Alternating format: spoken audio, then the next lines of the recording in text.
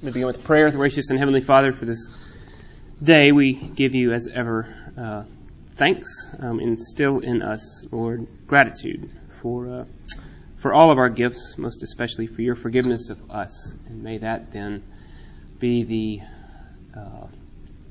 good soil in which the seed of your gospel and the gospel of forgiveness would also take root. I pray this, Lord, in Jesus' name. Amen. It's good to see everybody this morning. Part 3 of a 4-part series on forgiveness. Next week, Jason Wallace will wrap it up.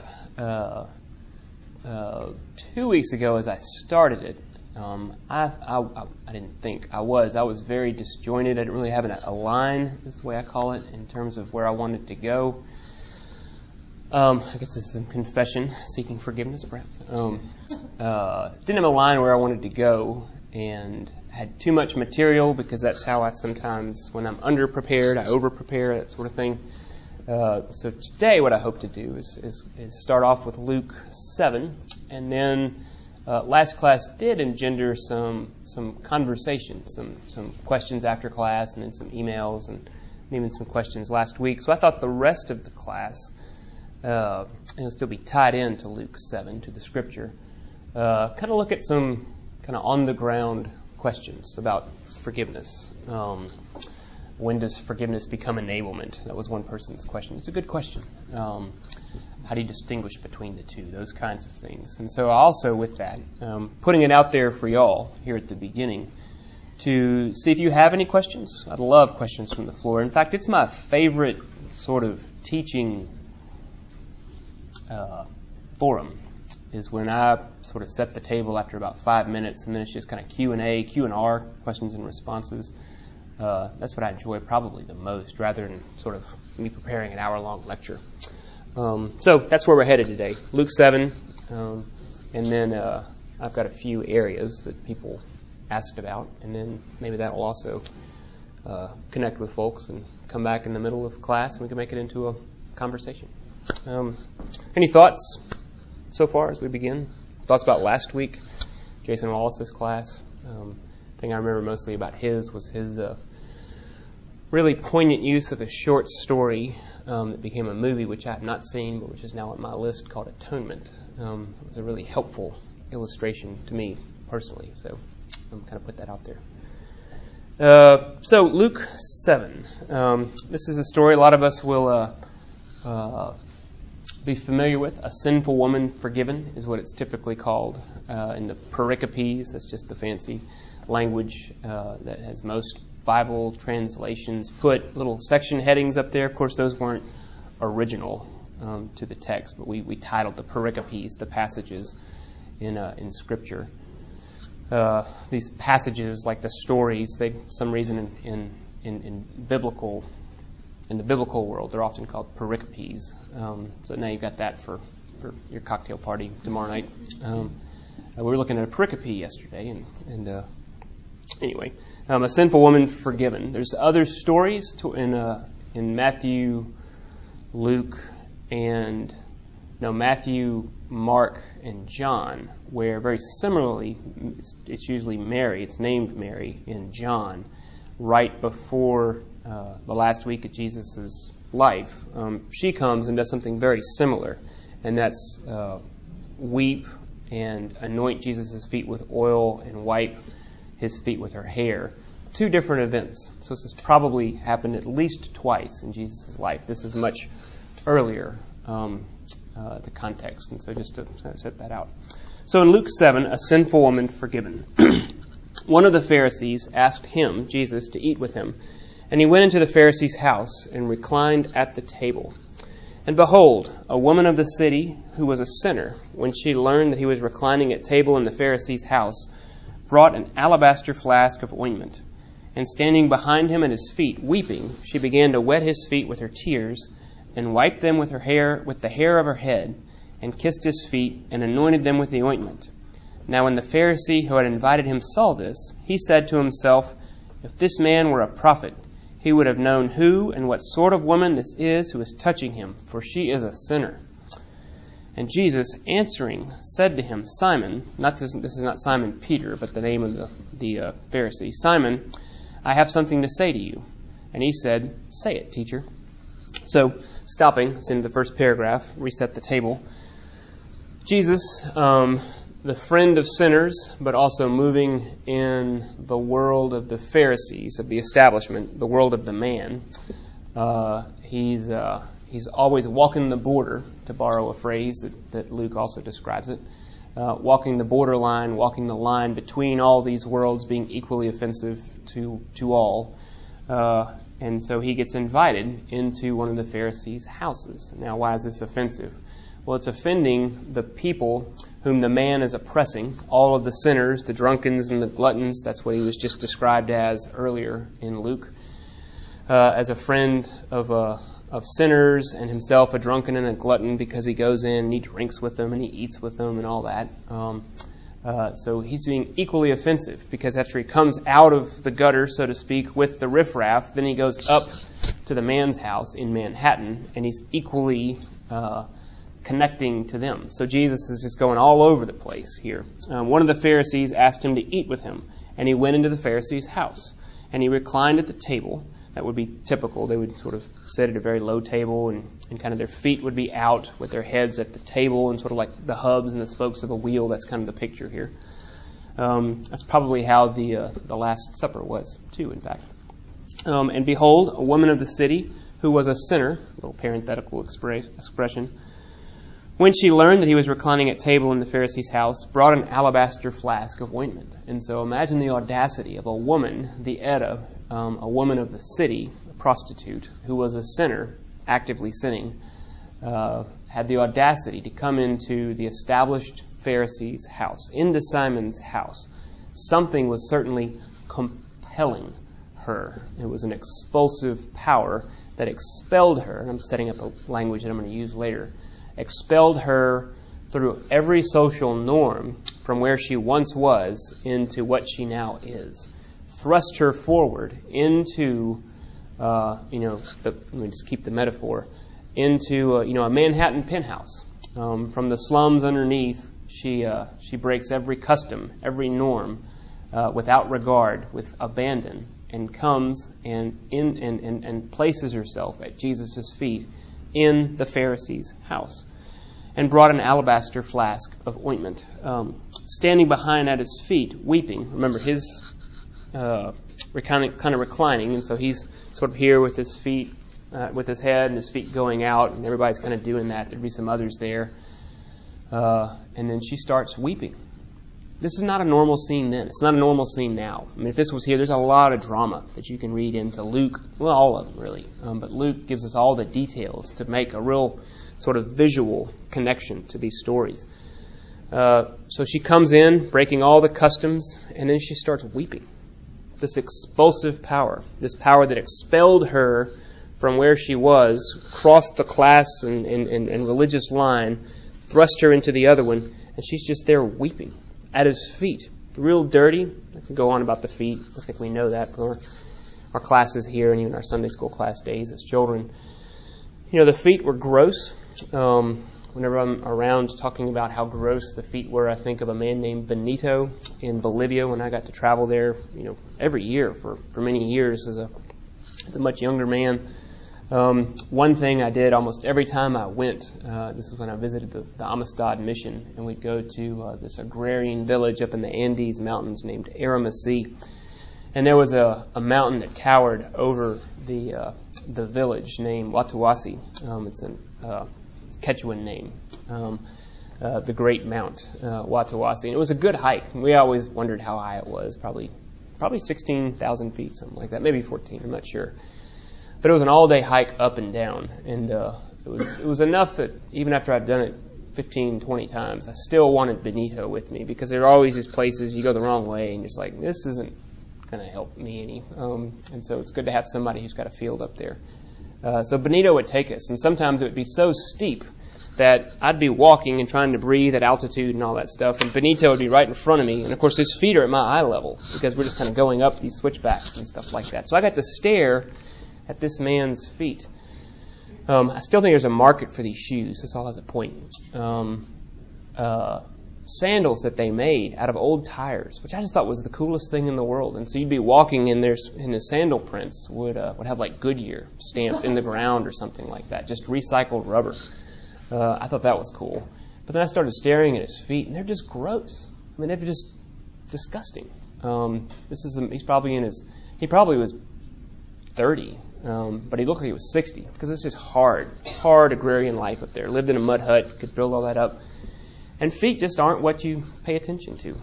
Toenails grown over, deep calluses, so much so the cracks in his feet were no exaggeration, 1/8 of an inch to 1/4 of an inch thick, just deep fissures in his feet. Hard, crusty, just tools is what they were. Extravagance. To express one's affection and hospitality, to invite somebody into your home and say, take off your sandals and let me wash your feet. Let me wash those tools that receive next to no attention and clean them. So it's all that, plus a lot more religious significance I won't even go into, and social and otherwise. But that's what this woman is doing. She comes in breaking every custom systematically, has been abandoned from her old life, thrust with an expulsive power into a new position. And she's standing behind him at his feet, weeping. And she began to wet his feet. I can cry when I think about this. And she began to wet his feet with her tears and wiped them with the hair on her head and kissed his feet and anointed them with ointment. Anytime Jesus is being anointed, there's always foreshadowing of his death. Always a foreshadowing. Always a sense of his being prepared to be the Lamb of God, given for the sins of the world, not for the world's only, but for my sins, for this woman's sins. And this giving, Romans 5, that while I was yet sinning, God demonstrates right now his love for us in this, that he died. That is the expulsion. That is the power. Torpedo 1, fire, out. To become something new. To become something completely other. And this is a picture of someone who is other than they were before. So she's there, and she's completely abandoned and lost at Jesus' feet. And what happens? We see the divide. Here's Simon the Pharisee. Now he's removed. He's over here. And in his head, Jesus plays the Jedi here.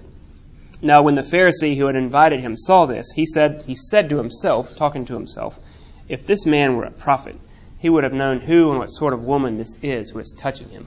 For she is a sinner. For she is somebody spatially divided from me. The line is firm to him. If he were, because he's trying to figure out who is this man? Who is this Jesus who we keep hearing about and who is causing such an uproar so that later all Jerusalem, speaking with hyperbole, all Jerusalem is going out after him. And he's thinking all those thoughts, the self-righteous division thoughts that I'm here, she is there. Jesus has no conception whatsoever of the way things work in this world. I got a sense of the economy of the human heart. This person's not who we think of. And he's just really sort of comfortable in his insulated world. And then Jesus, the Jedi, comes out answering him. Remember, he didn't ask a question. He was just thinking. But Jesus comes out and answers him and says, Simon, I have something to say to you. Now I wonder how Simon's inflection is. because he's just thinking all these self-righteous, delicious thoughts. And Jesus says, Simon, I've got something to tell you. Tell me, teacher. Oh, yeah, I'm here. And then he tells him this story. A certain moneylender had 2 debtors. Jesus, the storyteller. Just a way. A certain moneylender had 2 debtors. One owed 500 denarii, that's about 2 years' worth of wages, and the other 50, about 2 months. When they could not pay, the moneylender canceled the debt of both. Now which of them will love the moneylender, him, more?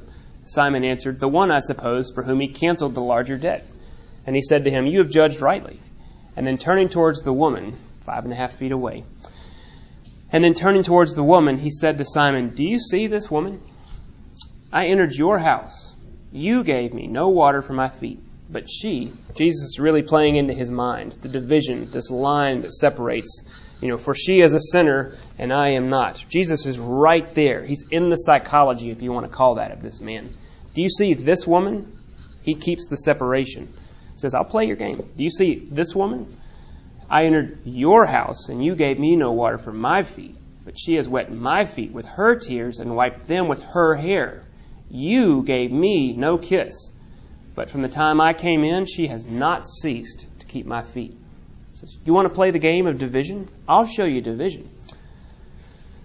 You did not anoint my head with oil, but she has anointed my feet with ointment. Therefore," getting all that division, certainly and prominently placed in his line, "Therefore I tell you, her sins, which are many," let's call a thing what it is. You want to call divisions? You want to call boundaries? You want to call things with neat sort of compartments and boxes?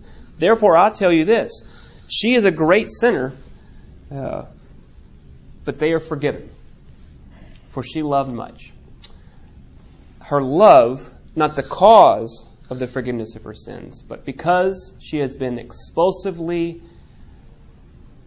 thrust forward away from her old and into her new, to this new expulsive power of a new affection. It's a Puritan's phrase.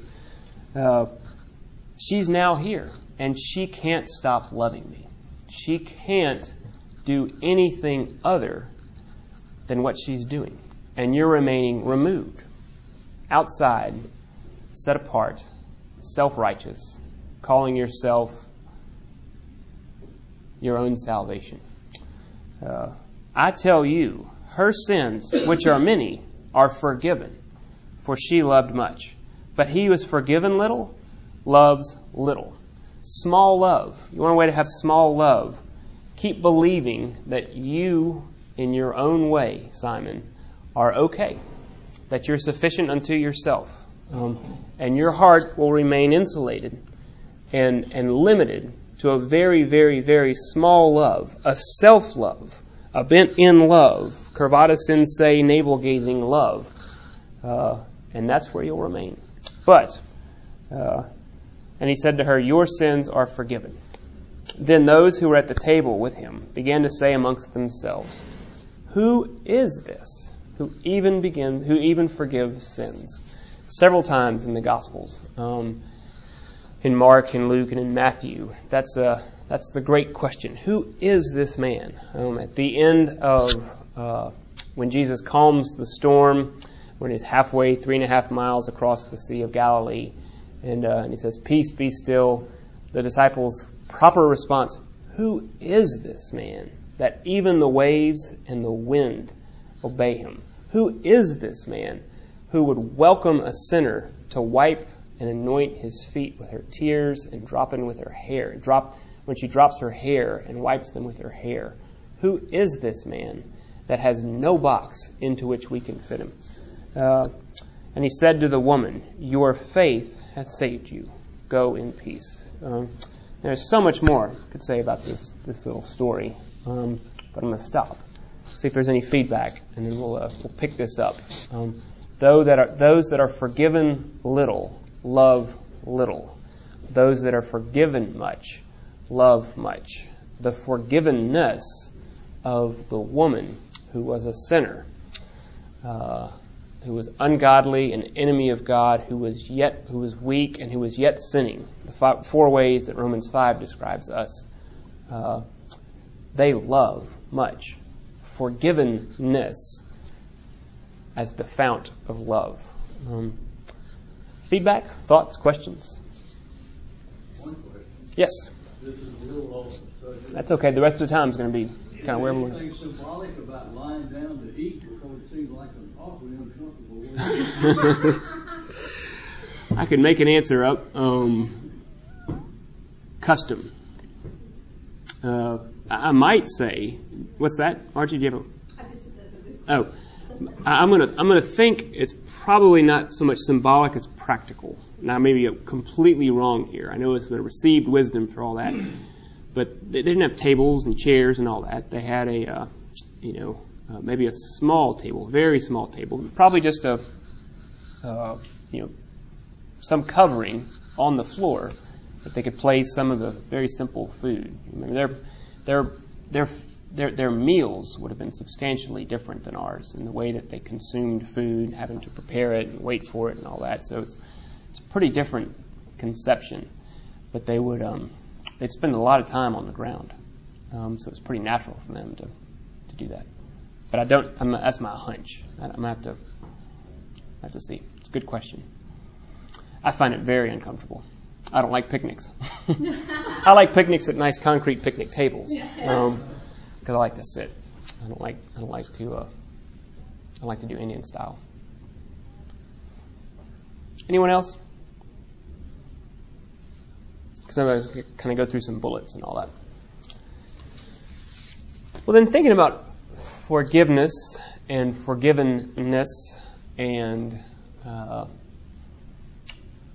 guilt being, as I said this 2 weeks ago, guilt really being the language of forgiveness, that forgiveness implies guilt, the distance. This was J.D. Koch, who was just here, described this in one of his sermons that I listened to before he came here.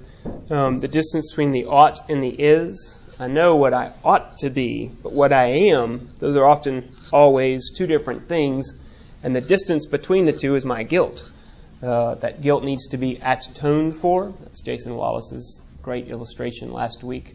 Atone is a compound word to be made at one. So to atone for a sin, to atone for guilt, is to atone for that distance between the is and the ought, to make those at one. So that's the language of forgiveness. The language of forgiveness is the language of atonement, of at-one-ment, of being brought back together. That then also I'll go here, begs the distinction between forgiveness and reconciliation. Forgiveness is the act, both the past act, the present act, and the ongoing embodied process going throughout of dealing with that guilt. Well, no, actually, the atonement is the dealing with the guilt. But then the reconciliation is the bringing together. And the two things are not the same. Could say more about that in a little bit, but that's an important point that a lot of people sometimes miss. I don't want to forgive them because I don't want to talk to them. Those are two different things. Forgiveness is not the same thing as reconciliation. To forgive somebody does not mean being best friends with them.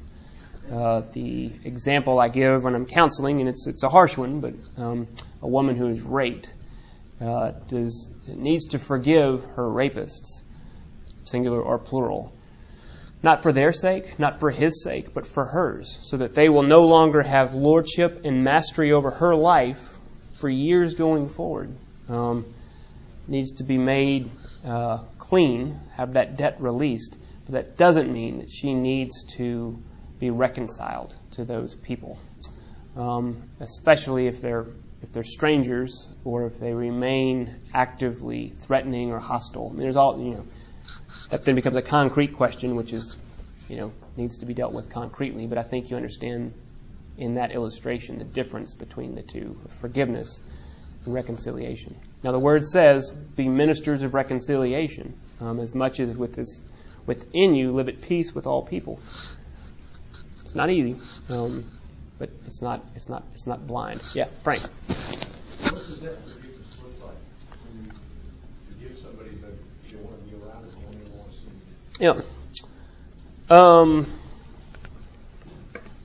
What does that look like? It's easy to say, "Well, I forgive them." You never want to be around them. They're seeing again. Yeah. Did you really? Somebody asked me after the class last week. And I'm going to be wrong in a lot of places here. But I'm going to be right in a few by the Holy Spirit's guidance. So come Holy Spirit. Somebody asked me afterwards, "Gil, is it humanly possible to forgive somebody?" And I thought for about 3 seconds. I said, "I really don't think so. Not a real injury. Not one that's actually, like the example of the rape, for instance. No. Why? And what does that mean concretely going forward? It's a robust understanding of the human condition. It's a robust understanding of the continuation of sin. in articles, yea, sin doth continue, even amongst us who are regenerate. Meaning after the Holy Spirit has come, we've been regenerated. Even this expulsive power of a new affection comes into our lives.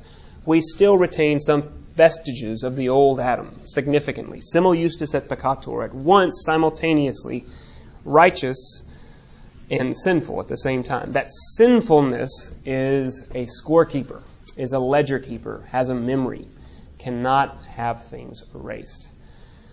So in that sense, it remains in our bones, always. What does that mean? It means there's not an easy bow here. It means it's not tense-less. But on the front end, we're recognizing there's a lot of tension when you get close. And when does it get close? When the injury is grievous, or when the relationship is a particularly close relationship, a sibling, a parent, a spouse, a child, something like that. And then Luther started the Reformation with, so to speak, with the nailing of the 95 Theses in 1517. 500th anniversary is coming up in 2 years. Hoping our church is going to do a lot for that. And the first, let's see if I can get it right, the first thesis said, when our Lord spoke of repentance, he referred, well, I can only paraphrase. He spoke of repentance being a lifelong process because we remain dead in our trespasses and sins. So I need to get back to your question, not stay too far away. So what does that look like? It means you call a spade, and you say, this really hurt. You recall the hurt, and you don't shy away from it. Who's the Westboro Baptist man? Fred Phelps, is that who just died this week? The pastor, the one from Kansas, who was known, he and his church, for picketing a lot of funerals, especially people that died from AIDS and that sort of stuff. He died. I saw several articles about that. See if I can even get a quote. One person said, forgiveness begins not with a dismissal of guilt. That is, not with attempts to diminish or deny the harm that was done, but with an acknowledgement of it. You can't forgive the innocent, after all, only the guilty. So you call a spade, and you say, this really, really hurt. You allow the feelings to be felt. And then, from our own forgivenness, we begin to, this is tenuous, this is hard, to place the other person in a context and see that they also are trapped in their trespasses and sins. And then that which I received, I, as I am able, offer forgiveness. So what did I just say? Because I can see this is serious. People are looking really serious at me, and it's proper. You recall the hurt. You allow the feelings to be felt. Forgiveness, which involves guilt, can only be embodied if the guilt is actual. And if you actually see it, taste it, touch it, smell it, feel it. And so you're there for a while. That's for a long while. Then, from your forgivenness, you hear my language? Make sure, because I mumble sometimes. From your, not forgiveness, but your forgivenness, your passive tense positioning on this plane that my own sins, which are manifold and wicked and many, are grievous unto me. You got to tap that vein. For forgiveness to have anything other than something like a forgive and forget, and let me just sort of grin and bear it and use denial as a means of dealing with it, which works for a season. But to get beyond that, anti-denial, call a spade, saying this really, really hurt, this is why it really, really hurt. But then realizing my own forgivenness, my own context of either what I have done or so easily could do, given the right construct of environment or whatever else you want to put on it, then you begin that process of repentance. And what is that? Literally, it means mind change, a change of one's mind and orientation. Fitzsimmons Allison, last Lent, totally helped me when he said, it's really not metanoia, but metacardia. It's not a massive change of mind, but a massive change of heart. That the heart of the old Adam actually gets expulsed and becomes something new, similar to the woman here. and you have a power source that's different, and you begin to adopt a new posture. Yeah. I had a friend who was a Marine during World War II. He was dead now. He was a good base. He was in a foxhole on an island in the Pacific, and his friend there was in another one a few feet away. And in the night, the Japanese crawled up to his friend's foxhole and cut him up, that friend up alive into pieces, threw the pieces back into my friend's foxhole. And that sort of messed him up for the rest of his life to a certain degree. In the Old Testament, people always saying God is going to kill your enemies, and the enemies are bad, and we want the worst for them. In the New Testament, Jesus says, love your enemies. Is that the difference in forgiveness? Well, it's partly, with the same God, Old and New Testament. And gosh, and this is what it brings up. I mean, it's real. Right there. It messed him up. Yeah. Vengeance is mine, saith the Lord. Where is it? Jeremiah, maybe? I don't know that. I know it's repeated in Romans. Jeremiah or Isaiah. Maybe Job. I should know that, and I don't. But I do know it's in Romans. There is a place where, as we're leaning into this, in order for it not to be Lord and Master over us. No, it sounds very selfish, but it's the way for freedom and release for your friend to come to a place, to whatever extent, there's going to be a ceiling. There's going to be tension. To give it over to God with the sense that vengeance is His and it's not mine to repay. The currency of forgiveness is pain. It's a phrase that I used last time, which I didn't explain very much, from Tim Keller. It really, really hurts. And the desire is to repay evil with evil. Really. And that has to be dealt with. That has to be atoned for. That feeling has to be felt. That action, which may have happened as a reaction to blindly go over and slice up that man, if he could have.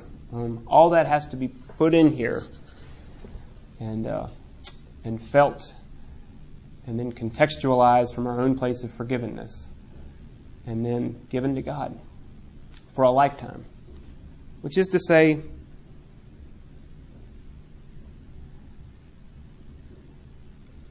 forgiveness always involves suffering. To forgive somebody, massive amount of hurt. It's never free. It's never easy. To forgive someone, as the Lord forgave us, of course, it cost Him dearly. I don't want to preach that out in some sort of, He did so much for you, the least you could. It's not that at all. But forgiveness is never without cost. It always involves suffering. And your friend has suffered. I'm sorry. Margie? This is more of a relationship thing, but I hope it's appropriate. You said, you want to, deal meanness with meanness or whatever. Okay, the opposite of that is to withdraw, which is very convenient, usually works. And here, I guess my question is, there are some people that obviously you're not ever going to be, you might forgive in your heart, but you're not ever going to be able to have a conversation or reconciliation or whatever.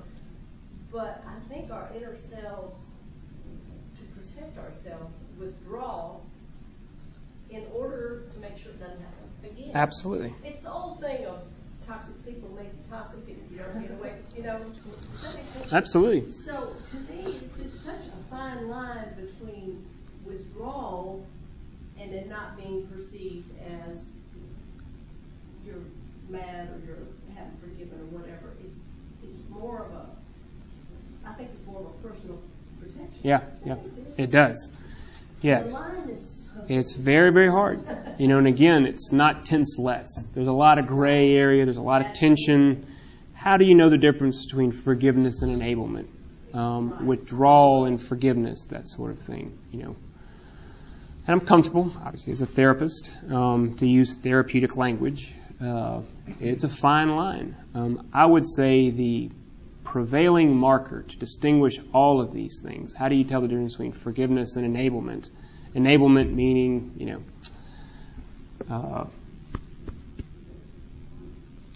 my son, who is 24 and has never had the easy way out, never taken the easy way out, and has abused alcohol and drugs and been in the wrong sort of friend, all that stuff. And he comes back to me for the 16th time, says, "Dad, I'm sorry. I really am sorry. Can I stay with you again? This time I'm not going to steal your liquor and take your wallet and go to Jackson Hole again." Am I enabling behavior? Am I forgiving? I'm not going to answer that question right now.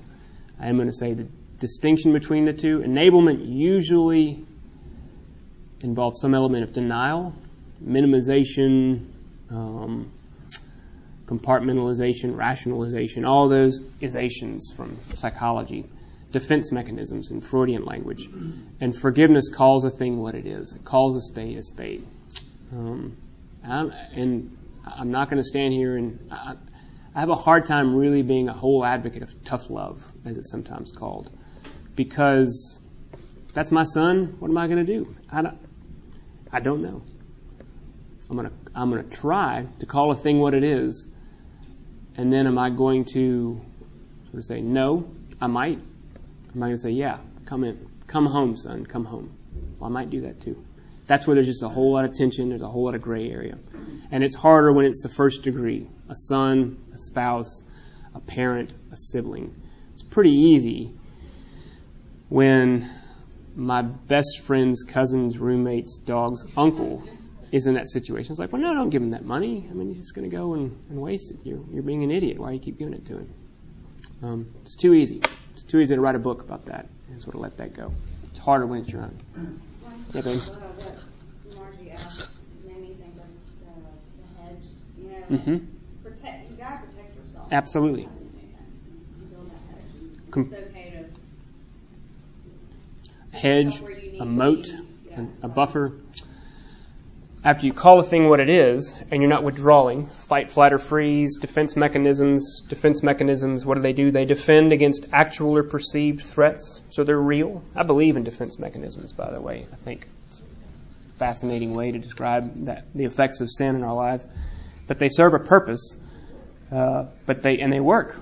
But they work for a season. And when that threat is passed and the season is over and the defense mechanism stays enacted, that's where it becomes really a problem. In our world, Margie, of therapy, that's where it impairs relationships and impairs functioning. And that person remains withdrawn from people that aren't a threat. And that's painful. That really hurts. That's where I consider it a great privilege to be able to do what I do, for instance. To help people over that defense when the threat is passed.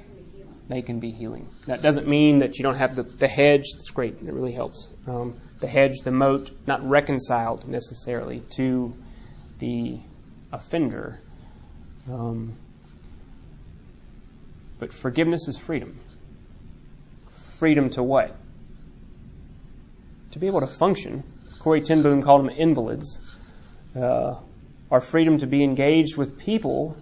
We are made in the image of God, and that is to love and be loved by other people who aren't a threat. Toxic relationships build toxic. What is it? Toxic? What did you say? Toxic people making toxic. Yeah. And so to have non-toxic relationships with non-toxic people, in other words, love, it's a big deal. Yeah, maybe one more, and we'll wrap. I was Yeah. going to say it also, forgiveness is the thing that stops a cycle. It stops the progression Yes. of the original offense. That's right. You can see it. You can even see it at a geopolitical level as well as a truly human individual level. Yep. That if you can it's so powerful, because if you can come to that place, then you're not gonna react to the hurt in a way that's just gonna keep it progressing. Absolutely. forward. Family systems, you see patterns repeat over the generations, clearly. And I think that's what, to me, that's the one thing, one of the most important messages to me of the New Testament of Jesus, because the power of forgiveness in our world, like I said, even an individual and then at a higher level is so powerful, and it's so different from the Old Testament view, right, of the world. I just feel like it's kind of the thing. It's the thing that can transform life on earth. And I'm not going to go in this now. This is Mark Gentilet's big area. That it's the geopolitical catalyst for love. There's a phrase. Present in the Old Testament just is the New too. He would really want me to say that. And so you're welcome, Mark. I know you're not listening. So, the Truth and Reconciliation Commission in South Africa in our lifetime, great example of that. I don't know how they pulled that off. Phenomenal. And there it was. Not without pain. Oh my goodness, no. There are pictures of people weeping through that process. If you don't know what that is or want to revisit it, just Wikipedia, Truth and Reconciliation Commission, and it's just worth man, that was in our lifetime. That is amazing. So it's time. I'm happy to stay and answer a question or two. This is not made up stuff. I'm aware of that. I beg your forgiveness. No, right. I beg the Lord's, because it's against Him only that I will sin. I beg His forgiveness where I am wrong. Lord, correct me, because this is such an important topic. Correct me in such a way that it would not be remembered. But Lord, in that correction as we walk away from this place, free us with your living word, your word of forgiveness and forgivenness, to live at peace with you, with ourselves, with those whom we love, in such a way that your work would be done in your way and would never lack for any needed thing. Thank you for this sinful woman who was forgiven, and from that she had great love. I pray, Lord, for that same forgiveness, that you would increase in us day by day greater love for you and for those around us. I beg this, Lord, in Jesus' name. Amen.